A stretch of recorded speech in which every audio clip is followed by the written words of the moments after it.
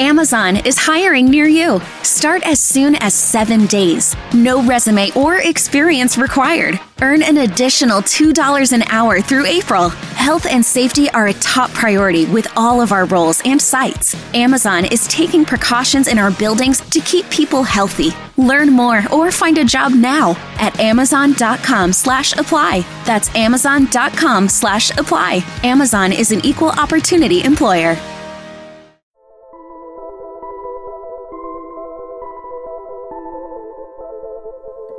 Welcome to Haunting History, the podcast that reaches back into the past for the events that shocked everyone. Tales of true crime, mystery, and the macabre. And when we're lucky, the stories where history and the people who lived it and the paranormal meet.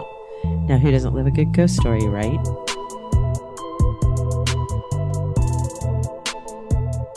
Welcome back to Haunting History Podcast. We are at episode 3 of our second season, the third and final episode in our series of the murder of Elizabeth Short, aka the Black Dahlia. This one is pertaining just to the suspects. And I'm back again with Tress and Haley. Ladies. Hi. Hello again. I ended the last episode with an email that I received stating that there was currently a detective assigned to the Black Dahlia case.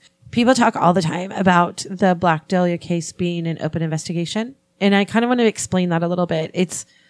Yes, there is a detective assigned to the case. And no, the head of the Homicide and Robbery Division will not respond to further emails.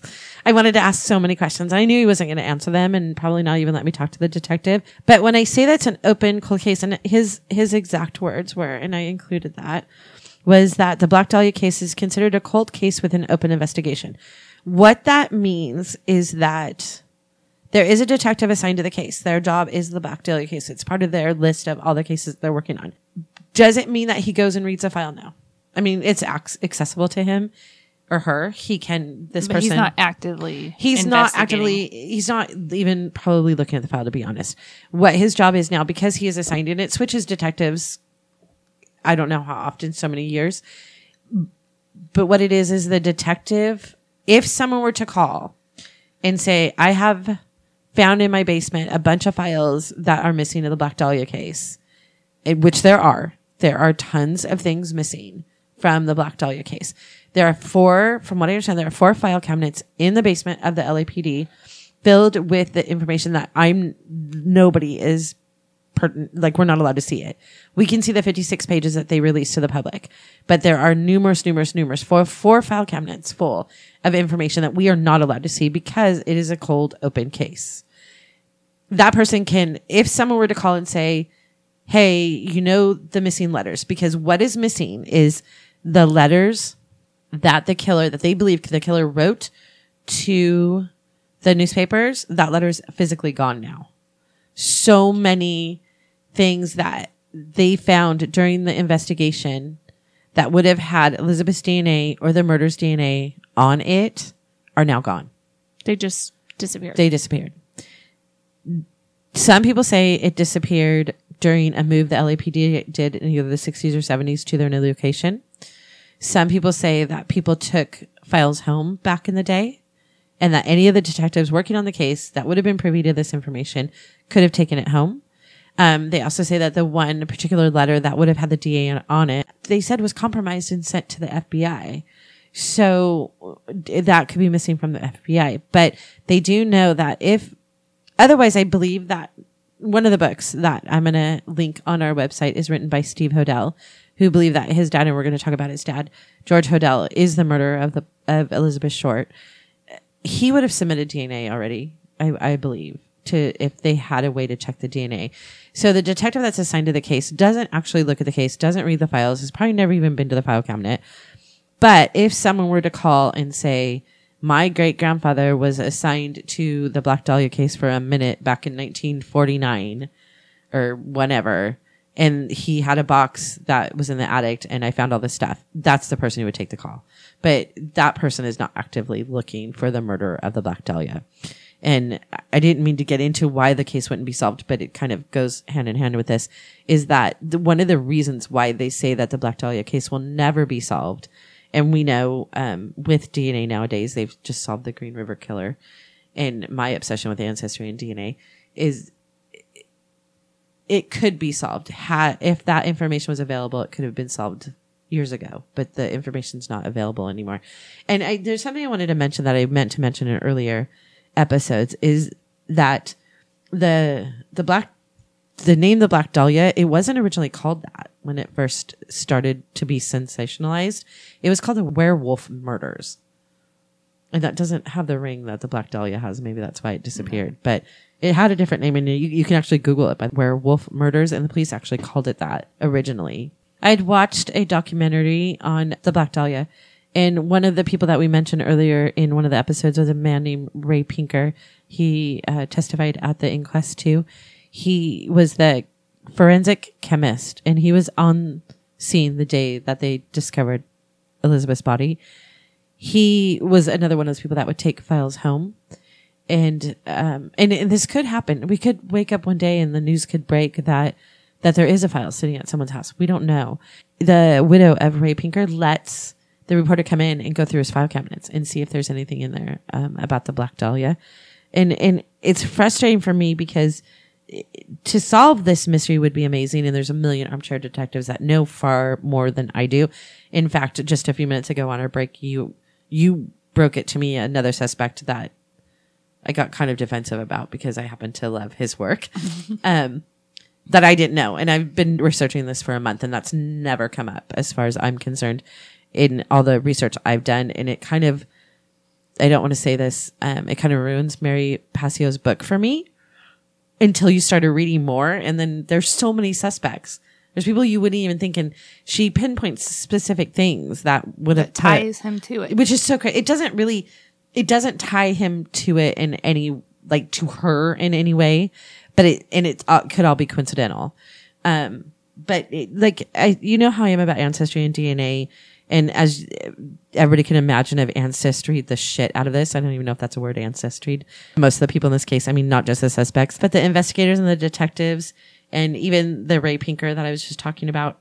And we've all seen, as especially true crime buffs, that DNA can solve years old mysteries. And it's probably not going to happen with Elizabeth Short. A lot of people say that, like, the files could be in someone's basement. They also say that there was controversy with the LAPD and William Randolph Hearst during that time, with the newspapers and stuff. And it could have purposely gone missing. We don't know. They could have determined that the person, like, again, with what Mary Passio says in her book, maybe the person who murdered her was a highfalutin person in LA, and they could afford to pay off the police department. I don't know. I thought that too, but then for some reason I think when things like that happen, then they purposely find someone to frame it on so it goes away. Instead of just letting it go. I feel like if it was some type of cover up of some kind, it would have been put on someone fake, so it would just be closed and over and done with. Yeah, so that's why I don't necessarily think it's a cover up. And that's another reason why I don't believe who she thinks. And I spent time researching each of these people, and a lot of what I wrote actually, though, by the time I got to the suspects, I got from a website which I'm gonna include on the episode webpage too. It's a girl who did extensive research on the Black Dahlia case, and she maintains a website, and the last update was 2017 or something, but her website's amazing if you're interested in this case at all. It's the investigators, getting back to the fact that we're talking about suspects here. The investigators treated every person who knew Elizabeth Short as a suspect, like I said earlier. By June of 1947, police had processed and eliminated a list of 75 prime suspects. By December 1948, the detectives had considered 192 suspects total. So pretty much anybody who came in contact with Elizabeth, or anybody said came in contact with Elizabeth. About 60 people confessed to Elizabeth Short's murder, including a woman who was taken very seriously, but only 22 people were considered viable suspects by the Los Angeles District Attorney. And I'm going to actually let Haley, do you want to read the list? It's names, so I know how that. Yeah, I'll probably say most of them wrong, but okay, I'll try. So I'm going to let Haley read the suspects' names. Okay, Mark Hansen, Carl Bassinger, C. Welsh, Sergeant Chuck, name unknown, John D. Wade, Joe Scalise, James Nimmo, Maurice Clement, a Chicago police officer, Salvador Torres Varela, medical student, Dr. George Hodel, Marvin Margulis, who's also a medical student, Glenn Wolfe, Michael Anthony Otero, George Bacchus, Francis Campbell, queer woman surgeon. Yeah, I've never heard that. Dr. Paul DeGaston, Dr. A.E. Bricks, Dr. M.M. Schwartz, Dr. Arthur McGinnens Fott, Dr. Patrick S. O'Reilly. So from that list, how many did I say were on A there? lot. 22 people. That list was, again, shortened to who the current suspects are. And before I get to the current suspects, I'm going to let Tress tell you again, because she was reading the book written by Mary Pacios, who Mary Pacios believed committed the murder. And I will be frank, I got very defensive just because of who it is. And I was shocked when she said the She name. almost kicked me out. I was like, what? Who? No, it's bull. And I've spent a lot of time researching. This is the first time I've heard it. And again, I didn't read her book. The frustrating thing is that she comes up with connections to the case. And it's going to be difficult because we don't want to read that whole thing, but we want to do the bullet points. I can read the bullet points. But Mary Pacios, and I'm going to because this person is not on the short list, I'm going to let Tress tell you who Mary Pacios thinks it was. And maybe if Mary listens to this, yeah, we can have she will. another Conversation, episode, yeah. and have a conversation, and maybe she can convince you. Well, I otherwise. hope that I actually have an email out to the district attorney's office. I still haven't heard back, and actually heard a couple things. So I really feel like they're going to write me back again. And Steve Hodel said that I could ask him a couple questions. Okay. So I'm hoping to do a follow up on this. It probably won't be our next episode, but hopefully, because again, I mean, the magnitude of this case was just huge, and to go back 72 years is a little bit difficult. So it's going to be ongoing. We will come back with updates and mini episodes as we get them. So again, like Tressa said, maybe Mary will email me back and we can chit chat about who this is, but don't say this part. Say what his name is. His first name? Yeah. Okay. So it is Orson Welles. And Dum. This makes me angry. It makes me angry because what did you immediately say when I said bullshit is what I said. I was like, where the hell did that come from? But it's so funny because then Tressa kept reading the bullet points of why she thought Orson Welles. And I mean, I guess you can pretty much put it on anybody, but it's very frustrating that there was even a possibility. But go ahead. I'm going to let her talk. So one, he does have a history of violence. Even during his childhood, he actually stabbed an actor in a play with a real knife in the chest. He's had some other violent outrages both on and off the stage. During the time of the murder, he was under a lot of stress due to money. His production at the time was a flop. His link to the victim was that he frequently was at the Florentine Gardens, and I'm going to say this wrong, Brittingham's. Yeah, that was the restaurant we talked about earlier. Restaurant near Columbia Studios. We know that she was there. And so did Elizabeth Short. Waitresses at that restaurant had heard rumors that the victim was going out with someone from Columbia Studios, which that's where he was filming at. He had knowledge of anatomy and had access to medical equipment at the time. His mentor and guardian was Dr. Maurice Bernstein, an orthopedic surgeon. A Crazy Horse set from the film The Lady from Shanghai that was designed and worked on by the suspect 3 months prior to the Black Dahlia murder had many of the same signature elements as the Black Dahlia murder. Dolls and figurines were cut in half. Mutilations depicted in the same areas as the mutilations that were later inflicted on the victim's body. Dismembered mannequins' legs hanging down from the ceiling. Anatomical murals. And clown heads with wide smiles similar to the smile that was cut into the victim's face. See, that's where you got me. That's when I started listening to you. Because at first I was like, psh, Yeah. Sounds and a then I started little listening. guilty. Yeah. And then I was like, wait, wait, what? Because I remember seeing photos from that film, still photos from that film, because I've always been an Orson Welles fan. And, the clown faces, I remember the clown faces with the giant smile, the ear to ear smiles, and that kind of creeps me out. His behavior after the murder became very erratic the days following the murder. The filming suspended for a month on January 23rd, 1947. The suspect applied for his passport on January 24th, 1947, the same day that the killer called the Los Angeles newspaper and said he was mailing a packet of the Dahlia's belongings. A few months later, suspect inquired about enrolling at a mortuary school. The suspect next directed and played the lead role in Macbeth, Shakespeare masterpiece, and Murder and Guilt. The suspect left for Europe before the editing of Macbeth was completed. Republic, wanting suspect to return to complete editing and dubbing, begged, pleaded, and threatened the suspect, who stayed away from Hollywood for close to 10 years. Sorry, my voice just went. I know. And then summarize the Daryl Zanuck thing. Don't read that whole thing, but he basically thanks his friend, saying that he would have hit him. He delivered a eulogy at the funeral of Daryl Zanuck, who had assisted him in his departure to Europe, where he stayed hidden for 10 years.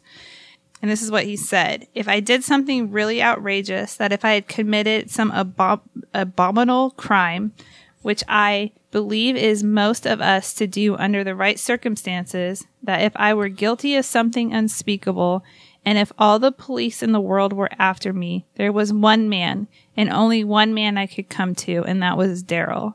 He would not have made me a speech about the good of the industry, the good of the studio. He would not have been mealy-mouthed or put me aside. He would have hid me under the bed. Very simple. He was a friend." And he's the one who helped him leave the country. Yes, on the same day that the call went to and in Orson Welles was dramatic. Well, that was the day he would have done that. Applied for his passport. Right. I don't know. It's just that bugs me. He's not on any FBI list. He's not on any LAPD list. And I'm angry that you even threw Orson Welles' name into this, just because it just seems so far fetched. But then you start reading it, and there are things that could have connected him to Elizabeth Short. I mean, if he was at the Florentine Gardens, which I know that he was too, and she was there. We know she was there. We know that she was at that restaurant, and people say that she was dating someone from Colombia. He was from Colombia. So I guess it just doesn't really explain what would make him angry enough to brutally kill her. Well, I think... Well, he seemed like by besides being violent, he was very erratic. He was erratic and violent, and she may have turned him down. I mean, he wasn't... By 1947, he wasn't the best looking guy. I mean, he was doing drugs. He probably wasn't that appealing to most people. Other than he would have been appealing just because of his money if she wanted to get married, but he wouldn't be the first person she would want to marry and have kids with. Do you know what I'm saying? Yeah. It's so far fetched, and I feel like you could connect it to basically anybody. Do you know what I'm saying? In one way I was angry and defensive, and then in another way you kind of sucked me in a little bit by saying all these things. But then it also leads you to realize that so many people could be considered a suspect. And a lot of people, that's what a lot of people have a problem with Steve Hodel in his book, saying that his dad did it, because he has a lot of evidence like that. But then he has a lot of circumstantial things too that don't make sense to other people. So if Orson Welles was considered a real suspect, I think he would at least be on he's long dead and gone. Do you know what I mean? So I'm going to get, Haley read you the list of the 22 names that were considered viable suspects. But the list gets shorter and becomes only names of 11 people who are considered today to be the current main suspects for the murder of Elizabeth Short. And that's Walter Bailey, Norman Chandler, Leslie Dillon, Ed Burns, Joseph Dumas, Mark Hansen, George Hodel, George Knowlton, Robert Red Manley, Patrick S. O'Reilly, and Jack Anderson Wilson. So some of these have been cleared. Robert Red Manley has been cleared. I think people only still question Red Manley because of the fact that he struggled the rest of his life with it. And technically, his only part in the whole thing was spending that night with her and being the last person to see her alive. Now, we don't know what he went through. Like we said earlier, I can't imagine being in that position where people are camped out on your lawn and you have nowhere to go and you're associated with this case for the rest of your life. But it seems, I don't know, rather dramatic, I guess, for it to affect him for the rest of his life, that he couldn't move away from Los Angeles and not be affected unless he was already mentally unstable. Some other people that were dismissed on this list was Walter Bailey. He was mostly dismissed from, as far as I'm concerned anyways, and a lot of other people claim that he was 67 years old at the time of the Black Dahlia murder. Was he the surgeon? He was a doctor. I don't know. Yeah, Walter Bailey. He was a surgeon. Yeah, he was 67, and they said that it would have been difficult to do half the things that were done. He wasn't physically fit. Alzheimer's and yeah, he had a lot of things wrong with him. How was Mark Hansen cleared? Like, you'd think with how Anne talked about him and Elizabeth's like volatile relationship, how was he not? He's still a prime suspect. Norman Chandler was another one. He dismissible, I think. He was accused of being involved in Elizabeth Short's murder in a complicated scenario involving multiple perpetrators. Wolf claimed that Chandler impregnated Elizabeth Short while she was working as a call girl, which no one's ever said she worked as a call girl. Joseph Domas, a 29-year-old soldier from Fort Dix, New Jersey, he was one of the false confessors. I don't think that he's really considered... He was technically permanently cleared of any involvement in the murder.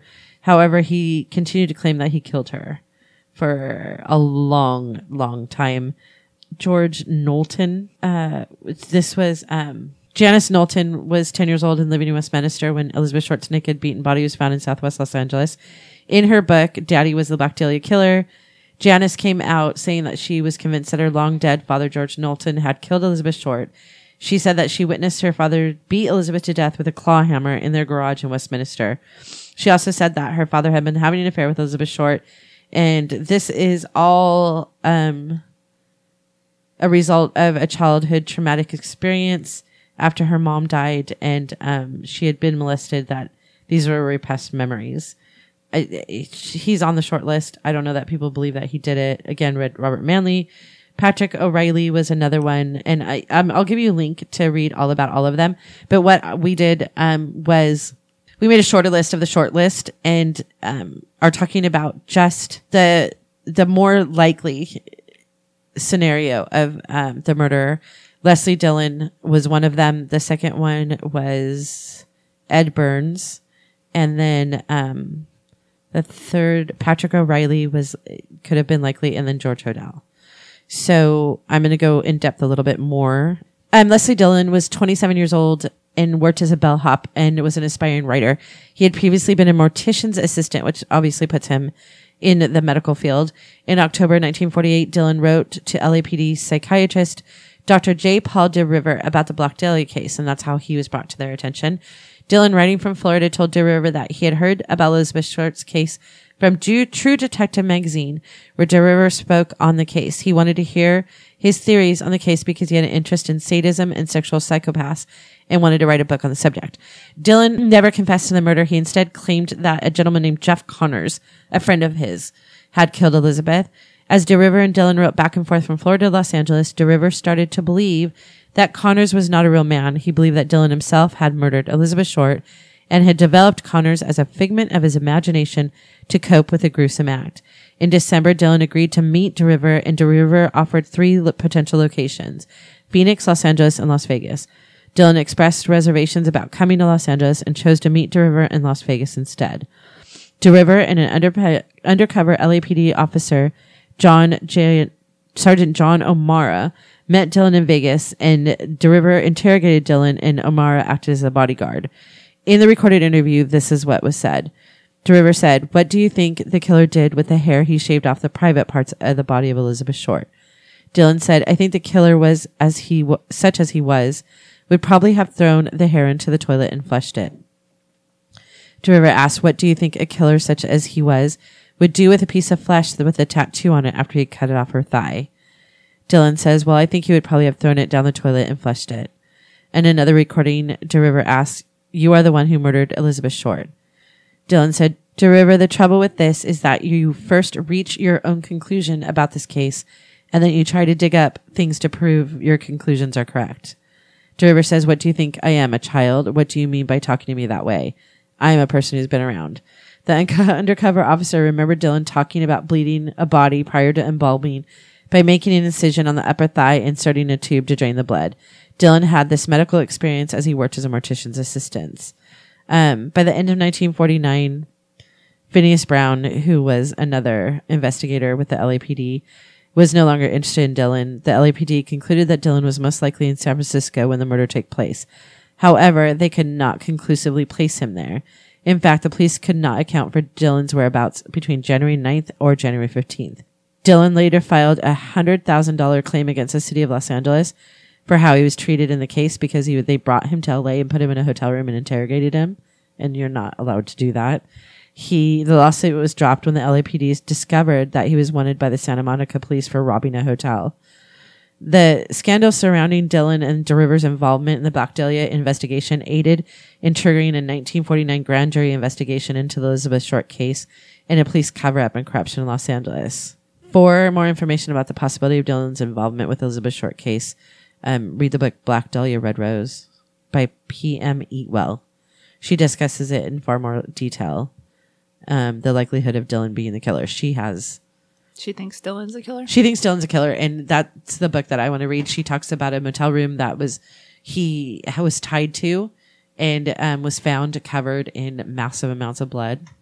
Did you talk about how he would have known her at all, though? Like, what was their they can't find a connection to... Yeah. They don't. So the second suspect the most viable, another one to me, and I don't know anything, so it's weird that I would choose the top four, but these are my top four. A photo of Ed Burns was among the possessions found in Elizabeth's trunk that the Herald Express received from the Greyhound station. While police were able to identify most of the people in these photos, there was one man the LAPD could not. They identified him as the unID'd man in their records, which was short for unidentified man. The writer behind the Black Dahlia solution claims that the LAPD knew who killed Elizabeth Short, yet could not hold the murderer. The writer spent years deciphering the cryptic letters received by the Herald Express and the Examiner and believes that they had solved the case. The writer accuses a man named Ed Burns of being responsible for Elizabeth Short's murder, yet no other sources has ever brought up Ed Burns as a suspect. Ed Burns was never mentioned in any FBI reports or accessible LAPD files. The entirety of the Black Dahlia solution is dedicated to explaining that what the author believes happened to Elizabeth Short, her killer, and the story. It's sort of summarized. I had mentioned earlier that 6-year-old Suzanne Deignan was kidnapped and murdered in Chicago in 1946, and it was a case that Elizabeth was completely fascinated by. Her dismembered body parts were soon found in sewers nearby. William Herons was arrested for her murder after he confessed to killing her. He was linked to 2 additional murders from 45, and during his trial was convicted and sentenced to 3 consecutive life terms in Illinois. According to the author, Elizabeth Short became obsessed with this Susan Deegan's murder after Hit Life magazine. She would tell people in bars that she was a reporter from Boston and would give gruesome details about the murder again and again. While going through this obsessed phase, Elizabeth was still searching for a man to call her husband. She met a man who the author claims to be Ed Burns, who had a USC School of Medicine credit and lived in the Los Angeles Harbor District, which we know she hung out in the Harbor Districts. The two of them hit it off at first. He believed she was this beautiful dream girl, and she enjoyed having someone to give her money and listen to her stories. However, he was not very attractive. Elizabeth likely did not want to show him off to her friends, later making the man difficult to identify. Elizabeth and this man had rendezvoused twice in Hollywood in November of 1946. Both times the two spent the night together in a hotel in downtown Los Angeles. Both morning afters, he would give Elizabeth food and rent money before driving her back to Hollywood. Ed was Elizabeth's best listener, always feigning interest in Elizabeth's obsession for the Suzanne Deignan murder. However, perhaps Elizabeth began to drive him crazy with it. Elizabeth might have coaxed him to drive her out to Lamart Park, her lover's lane, before commenting on the irony of the Deignan Boulevard going right by it. Ed Burns could have become enraged with Elizabeth, feeling as if she loved and idolized William Herons more than himself.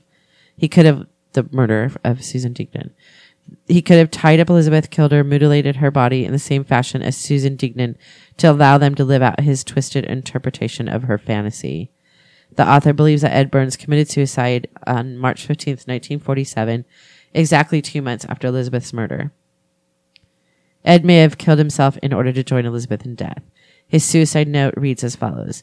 To whom it may concern, I've waited for the police to capture me for the Dahlia killing, but have not. I am too much of a coward to turn myself in, so this is the best way out for me.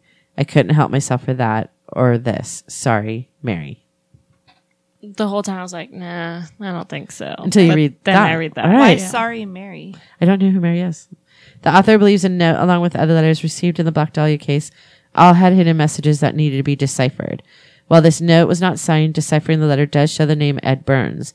The deciphering of the Black Dahlia letters in relation to Ed Burns can be seen. And I'll give you a link. There's a website and I'll put it on there. When the LAPD discovered the body of Ed Burns after his suicide, they were likely able to identify his body. If the police had followed the message of the note, the next step would have been to revisit the evidence in the Black Dahlia case. If they looked back at the photographs of Elizabeth, her friends, and her lovers from the trunk received at the Greyhound station, they would have been able to connect the dead man to the unidentified person. However, the LAPD would not be able to come out in the public and say that a dead man was the Black Dahlia's killer. The case was too convoluted by then and too infamous for such an answer, and it would give the police department a reputation for bad policing. The author proposes that instead the LAPD decided to keep the truth of the murder hidden. The LAPD might have come forward to say that the Black Dahlia case was unsolved when a few members of the department know the harsh reality. There was a detective that said that they knew who the police... There's a detective on record saying that the police knew who killed Elizabeth Short, but could not go public with it. Amazon is hiring near you. Start as soon as 7 days. No resume or experience required. Earn an additional $2 an hour through April. Health and safety are a top priority with all our roles and sites, and Amazon is taking precautions in our buildings to keep people healthy. Learn more or find a job now at amazon.com/apply. That's amazon.com/apply. Amazon is an equal opportunity employer. So that kind of ties into That that. really makes sense. I mean, who does a suicide note and actually confesses? Well, and but then again, People are weird. yeah, it's hard. The third one is, well, 4 if you count Orson Welles, which I'm not going to. Patrick O'Reilly. Dr. Patrick O'Reilly was a medical doctor who had known Elizabeth Short through Mark Hansen. According to Los Angeles District Attorney files, O'Reilly was a close friend of Hansen and frequented the nightclub that Hansen owned around the time of the murder. O'Reilly was allegedly attended sex parties in Malibu with Hansen. O'Reilly had been convicted of assault with a deadly weapon for taking his secretary to a motel, sadistically beating her almost to death, apparently for no reason other than to satisfy his sexual desires. The district attorney's file stated this meant that O'Reilly had a history of violent crimes. The files noted that O'Reilly's right pectoral had been surgically removed, which was similar to the mutilation present on Elizabeth Short's body. It should be noted that O'Reilly was once married to the daughter of one of the LAPD captains. And the suspect interests me because of his violent history, and a quick search of him shows he was involved in another case where a young girl ended up pregnant and out of wedlock. He was mentioned in her case of her attempting to get an abortion, and then she was found murdered, and he was one of the doctors that she saw. Everything I can find about him says the reason he wasn't pursued as a suspect was because they couldn't find a connection to Elizabeth other than the fact that he knew Mark Hansen, which to me is a strong connection. Which makes me think Mark Hansen and him did it and planned it together. If Elizabeth had maybe met him at Mark's house or ran into him on the night of January 9th and he offered her a ride, would she have agreed because she had met or seen him before? I think so. This one's strange, and I wonder if there's more information on him in the public the files that public can't see. I think he stands out to me for some reason. I think him being involved makes way more sense through Mark Hansen. Like, Mark I know that you think I didn't even put Mark Hansen on the short list. I know, but technically, I think if anything, Could have Mark been Hansen involved. wouldn't know any of the doctor dissecting. things. Yeah. Yes, but his super good friend, Dr. O'Reilly, would. Okay, so and the last and final one is George Hodel. And he's probably considered the most likely subject, and I don't know if he's considered the most likely subject because he's the most likely subject, or because Steve Hodel has been so vocal about the fact that it was his dad, and that he has written, he's on his third book, I think, about the fact, and that Steve Hodel he was a 24-year police detective. So when you dissect what he says, and there's a lot of reasons why he says that his dad did it. There's tons. Some of them circumstantial, some of them really, really reaching, but some of them not so much. And yeah, ultimately you have to give credence to it because of the fact that he was a detective for so many years. So he was capable of being able to find that's what he was trained to do. In other ways, because of his, and this is just a personal opinion, because of his demeanor and the way that he tells you that George Hodel, it murdered him, and he knows, like he says, the 3 myths about the Black Dahlia case is, and I'm not going to remember the second one. One of them is that she was a bad girl, a hooker, a prostitute, all that stuff. He says that he dedicated many, many, many, many hours disproving that she was. And the third myth was that the case is unsolved. He said it is 100% solved, that his dad, George Hodel, did it. And the way that he tells you that, it kind of, I don't know how to explain it, but when someone forces their opinion on me, and even if they can back it up with all kinds of information, in the way that they're forcing it on you, saying, I'm right, this is the truth, that's going to make me question it. I don't know the books or anything, but by you saying like he's on his third book about it, it's like also he just had some things that made sense and wanted to make money. You know what I mean? Thing. Like that's what happens when so many people and so much crazy stuff is involved in a case. It's like anyone can put anything together. And I look at what they did with Mary did with Orson Welles. I'm leaning more on the side of that's a huge possibility. But that's the whole thing. Like, okay, I'm going to read you the George Hodel thing. I'm emailing back with George Hodel. I actually asked him if he would be on our podcast. Emailing George? Nope, Steve. I've been emailing back and forth with Steve Hodel, the author of the 3 books on the Black Dahlia case, and his father's involvement. I asked if he would let me interview him or if he would be on our podcast. He kindly declined. He said no, that he has an 8-hour podcast coming up in February, which is fine. That's fine. We're fine. We're fine, right? Everybody fine? Everything's fine. Everything's fine. He needs to come talk to us for a brief 10 minutes. 10 minutes. I don't know. We only want 10 minutes, Steve. But he said that George Hodel first came under police scrutiny in October of 1949, 2 years after the murder, when he was accused of molesting his 14-year-old daughter, Tamar Hodel. 3 witnesses testified at trial that they had seen Hodel having sex with his daughter. Hodel was later acquitted of the sexual assault charges in December of 1949. How did he get acquitted? 3 people came forward. I'm going to have to read about that case. The molestation case led the LAPD to include Hodel in the suspect list for the Black Dahlia case. See, that why? Seems, how's that even why? linked? I don't know. The LAPD put Hodel, now this is what they did though, put Hodel under surveillance from February 18th, 1950. Now this is 3 years after her death, to March 27th of 1950. They installed 2 microphones in the home, which were monitored by 18 detectives. They wanted to see if Hodel would make any comments to insinuate that he was involved in Elizabeth Short's murder. Why would he be talking about something 3 years earlier? There has to be something else linked. Most of the transcript is dull, with Hodel having sex and berating his secretary, talking about many problems. However, on March 19th, 1950, there's something horrific in the recording. At 8:25, a woman screamed. A woman screamed again. It should be noted that the woman was not heard before the scream. Later the same day, Hodel was recording talking to his confidant. Realized there was nothing I could do, put a pillow over her head and cover her with a blanket, get a taxi. Expired 12:59. They thought there was something fishy. Anyway, now they may have figured it out. Killed her. The surveillance routinely continued, catching in a highly incriminating statement. Supposing I did kill the Black Dahlia. So he's talking about it 3 years later. Supposing I did kill the Black Dahlia. They couldn't prove it now. They can't talk to my secretary anymore because she's dead. The secretary referred to in the transcript was Ruth Spaulding, who died from a drug overdose.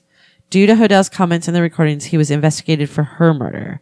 He had been present when the secretary died and had burnt some of her belongings before the police were called, causing the Spaulding case to be dropped due to lack of evidence. However, documents were later found that indicated Spaulding had been planning to blackmail Hodel. She was potentially about to come forward about Hodel intentionally misdiagnosing patients and billing them for laboratory tests, medical treatments, and unnecessary prescriptions. That's not murder. No, he murdered her because she was about to come forward. I know, but they're saying that maybe she was going to... He says, they can't find out if I killed the Black Dahlia because my secretary is dead. So, but she was going to blackmail him... On that kind of stuff. Why wouldn't she blackmail his ass that he killed the Black Dahlia? Hodel's son, former LAPD homicide detective Steve Hodel, believes Elizabeth Short may have been one of the victimized patients. Oh, that's how he's putting Elizabeth there. Lieutenant Frank Jameson of the Los Angeles District Attorney's Office wrote the report to the grand jury dated February 20th, 1951. In the report, he noted that Lillian Denornick, who lived with George Hodel, identified Elizabeth Short as one of his girlfriends. She also said that Hodel had spent some time around the Biltmore Hotel where Elizabeth had been dropped off. Tamar Hodel stated that her mother, Dorothy Hodel, told her that her father had been out partying on the night of the murder and stated they'll never be able to prove I did that murder. The LAPD retrieved a photograph of a nude Elizabeth and a nude model from Hodel's personal effects. The model was identified as Maddie Comfort, who said she knew nothing about Hodel being associated with Elizabeth. Rudolph Walters, who had been acquainted with Elizabeth and Hodel, stated that he had never seen the two together. Remember Rudolph he was one of the ones on the list. George Hodel died in 1999. In 2003, Steve Hodel, George Hodel's son, published the book The Black Dahlia Avenger, A Genius for Murder. In the book, he claims that his father had committed the Black Dahlia murder and other unsolved murders at the time. Steve Hodel says that he started the investigation into his father when he saw the two photographs in his father's photo album that resembled Elizabeth Short. However, the Short family insists the photographs are not of her. Steve later learned that one of the girls in the photograph was a former friend of his father, yet the woman in the second photograph is still unidentified. Now, I've seen this. He points to like a freckle on her face and then one on her eye and points to the one in the picture. Her sister unequivocally says that is not. You've seen the picture? Elizabeth. Yeah, I've seen. Are you going to link it?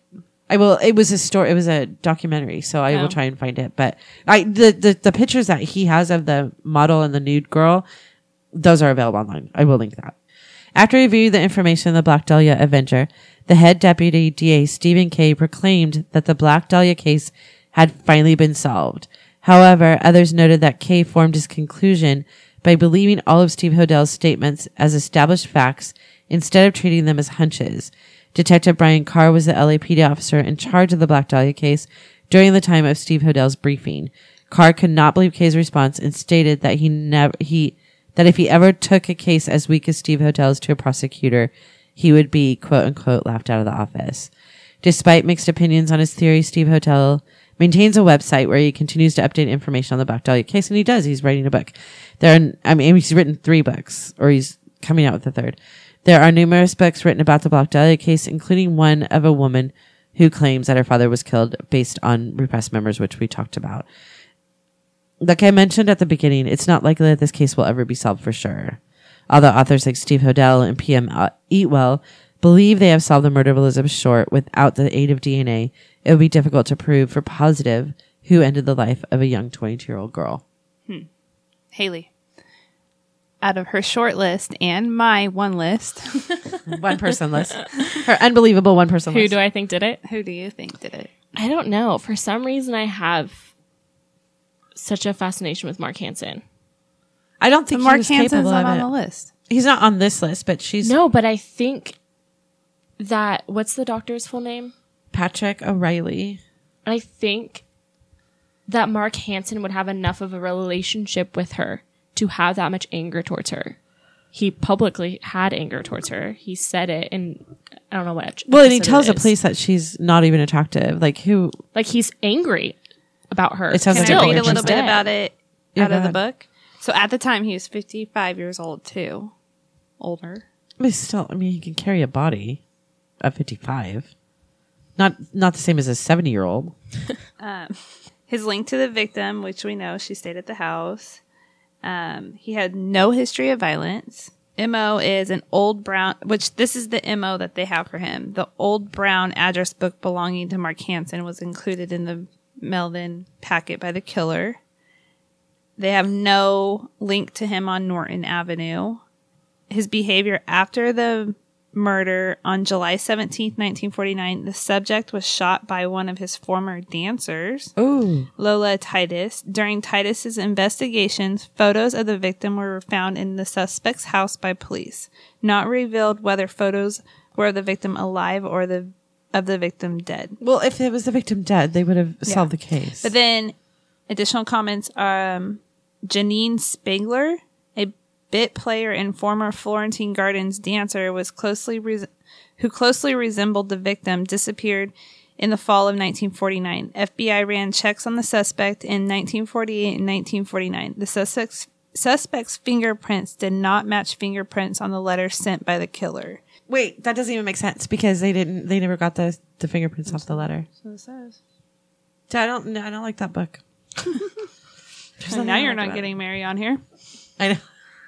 Well, convince me. Email back. me. No, okay. Okay, She hasn't read the book. I haven't read the book. And I've only read But right there saying that page 84. They very clearly said that the letter disappeared before the fingerprints could be tested. And it was cleaned with gasoline, so there weren't really clear fingerprints on it.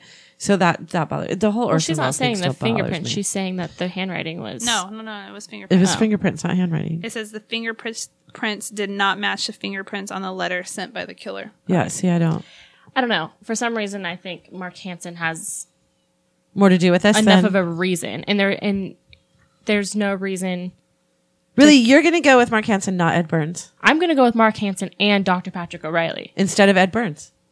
Who wrote? Do I need to reread his? I understand what he wrote, but then what's his face? Steve's dad, George Hodel. Also, there's recordings of him saying, "Well, if I killed her." That's, I mean, because it was on everyone's thoughts and minds. Everyone always talked. And he knew that he was a suspect. At some point, he was. Did Ed Burns know he was a suspect? No. He wasn't a suspect. He was the unidentified man. See, I would go with Ed Burns. I'd go with Ed Burns because of his suicide note, yes. But maybe because no one can tell us why he would have a real reason, because he's the unidentified man. Well, he was unattractive. She probably rebuked him. I mean, it says very clearly that he was unattractive, that she wouldn't have advertised that she was with him. She wasn't honest with him. She tried to be someone else with him. So she wasn't like trying to convince him to be with her either. Now I need to see what Ed Burns She looks used like. him. But like, what would he know about anatomy? What would he know about draining blood from a body? What would he know from all of these things? Like, you just don't by chance cut somebody in half in a way that makes sense. He's not that unattractive. They said that he looked like a rabbit. He had like rabbit features. I mean, he's not like horrific. Well, no, he's not the elephant man or like. That's what I was picturing, like a weird. No, he wasn't disfigured or anything, but he wasn't. He wasn't Matt Gordon. naval man. See man. the picture of Matt Gordon and Gordon Feckley. They were really good-looking men. I don't know. I'm stuck on the fact that it needs to be a doctor or somebody because that just seems like it makes sense. And it says the writer behind the Black Dahlia solution claims that the LAPD knew who killed Elizabeth Short, yet could not hold the murderer. Now, I know a police officer said might have been John St. John, said they knew who the murderer was. There's nothing they can do about it. And why would there be nothing they could do about it unless he was dead? Money. I'm leading. Like cover up. The only problem with Ed Burns is the fact that there's no medical. And that why would he? Here's a copy of his suicide note. Yeah, there's a letter where Ed Burns right down the middle of it. Because and they said they found that in the other letters too. My problem is that he doesn't have any medical training, and nothing is clear why he. Okay, I feel like 9 times out of 10, a motive in a murder case is pretty clear. But he could have studied the 6-year-old Susan Dignan murder, where she was mutilated and dissected. Was she cut in half? Yes, she was. They said that there was very. She was cut up. I know that she was cut up, and in the confession of the actual murderer, he said that he used a hunting knife.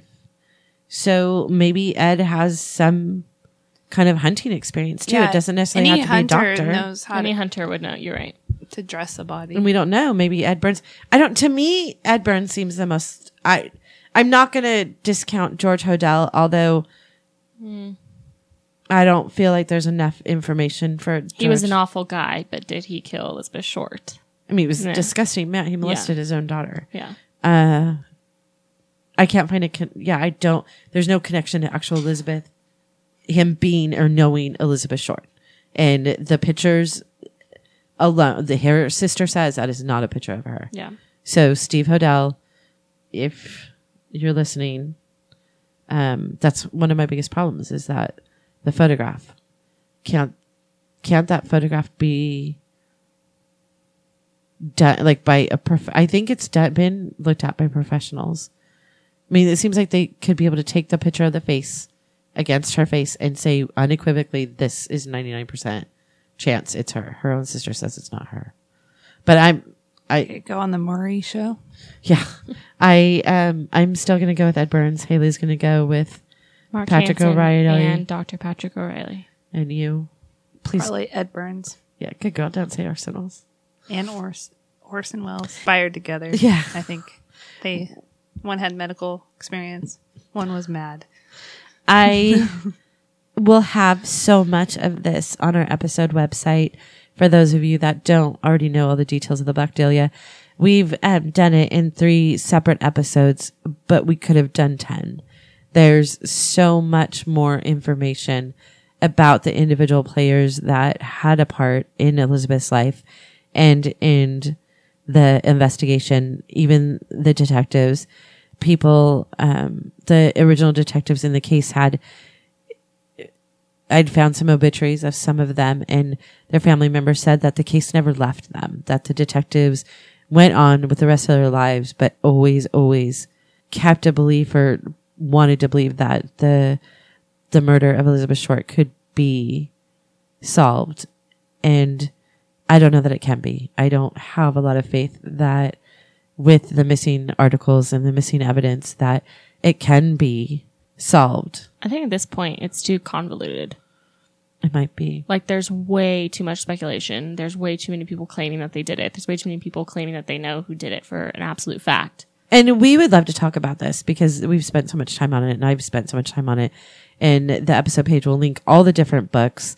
And if there's one that you believe or there's a suspect that we're missing and that isn't Orson Welles or Mickey Mouse, please let us know what you think because we would love to discuss it. Elizabeth Short is interred at the Mountain View Cemetery in Oakland. After her younger sisters had grown up and married, their mother, Phoebe, moved to Oakland to be near her daughter's grave. On February 2nd, 1947, just 2 weeks after Short's murder, Republican State Assemblyman C. Don Field was prompted by this case to introduce a bill calling for the formation of a sex offender registry. The state of California would become the first U.S. state to make the registration of sex offenders mandatory. Elizabeth Short, we're giving you back your name, a name that should be remembered for the law it created. Today, the California Sex Offender Registry continues to provide a wide range of services that support and assist the law enforcement community with the monitoring and registration of over 120,000 California sex offenders. These services include maintaining and providing information to the general public via California's Megan's Law Internet website. Rest in peace, Elizabeth. Rest in peace. Thank you for listening to this episode of Haunting History Podcast. We love hearing from you, so please be sure to like, follow, and comment on Facebook, Instagram, and Twitter at Haunting History Podcast. And don't forget to subscribe, rate, and review wherever you listen to all your favorites. Also, you can join our Patreon site for exclusive content, upcoming contests, and information only available to our Patreon members. Visit our website at huntinghistorypodcast.com for more information on each episode and links to our Patreon page and all the social media platforms. Until next time, I'm Kat, and remember, the living are far scarier than any ghost.